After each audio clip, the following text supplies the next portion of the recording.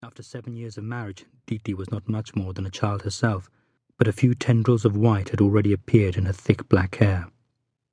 The skin of her face, parched and darkened by the sun, had begun to flake and crack around the corners of her mouth and her eyes. Yet despite the careworn commonplaceness of her appearance, there was one respect in which she stood out from the ordinary. She had light grey eyes, a feature that was unusual in that part of the country. Such was the colour, or perhaps colourlessness, of her eyes, that they made her seem at once blind and all-seeing.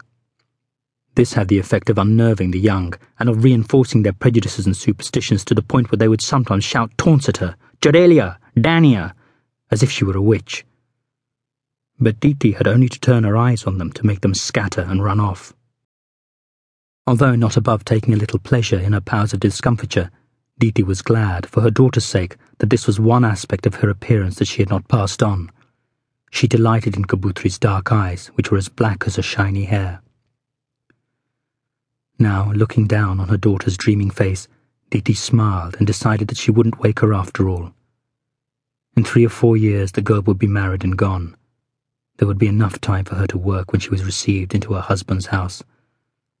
In her few remaining years at home, she might as well rest.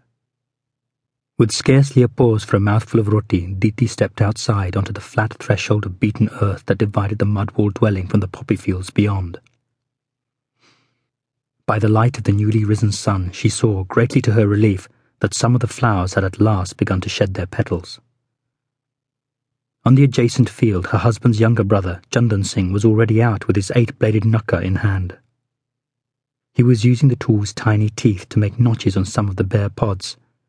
If the sap flowed freely overnight, he would bring his family out tomorrow to tap the field. The timing had to be exactly right, because the priceless sap flowed only for a brief period in the plant's span of life. A day or two this way or that, and the pods were of no more value than the blossoms of a weed. Chandan Singh had seen her too, and he was not a person who could let anyone pass by in silence. A slack-jawed youth with a brood of 5 children of his own, he never missed an opportunity to remind Diti of the paucity of offspring.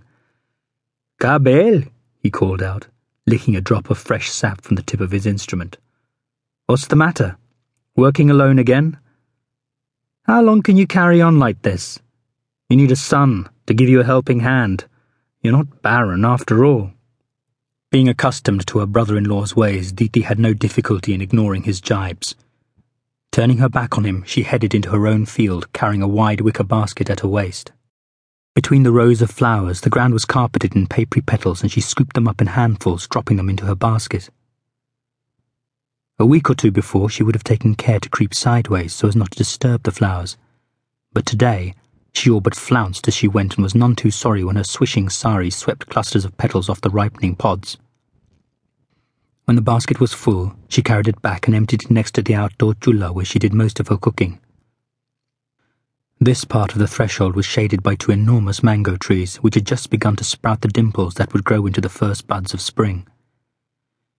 Relieved to be out of the sun, Diti squatted beside her oven and thrust an armload of firewood into last night's embers, which could still be seen glowing deep inside the ashes. Kabutri was awake now, and when she showed her face in the doorway, her mother was no longer in a mood to be indulgent. "So late?" she snapped. "Where were you? Kamakaj na hoy? You think there's no work to be done?" Diti gave her daughter the job of sweeping the poppy petals into a heap while she busied herself in stoking the fire and heating a heavy iron tawa. Once this griddle was heated through, she sprinkled a handful of petals on it and pressed them down with a bundled-up rag. Darkening as they toasted, the petals began to cling together so that in a minute or two they looked exactly like the round wheat-flour rotis Diti had packed for her husband's midday meal.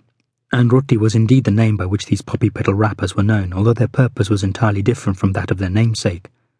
They were to be sold to the Sudar opium factory in Ghazipur, where they would be used to line the earthenware containers in which opium was packed. Kabutri, in the meanwhile, had kneaded some atta and rolled out a few real rotis. Diti cooked them quickly before poking out the fire. The rotis were put aside to be eaten later with yesterday's leftovers. A dish of stale aloo posht, potatoes cooked in poppy seed paste. Now her mind turned to her shrine room again. With the hour of noontime puja drawing close, it was time to go down to the river for a bath.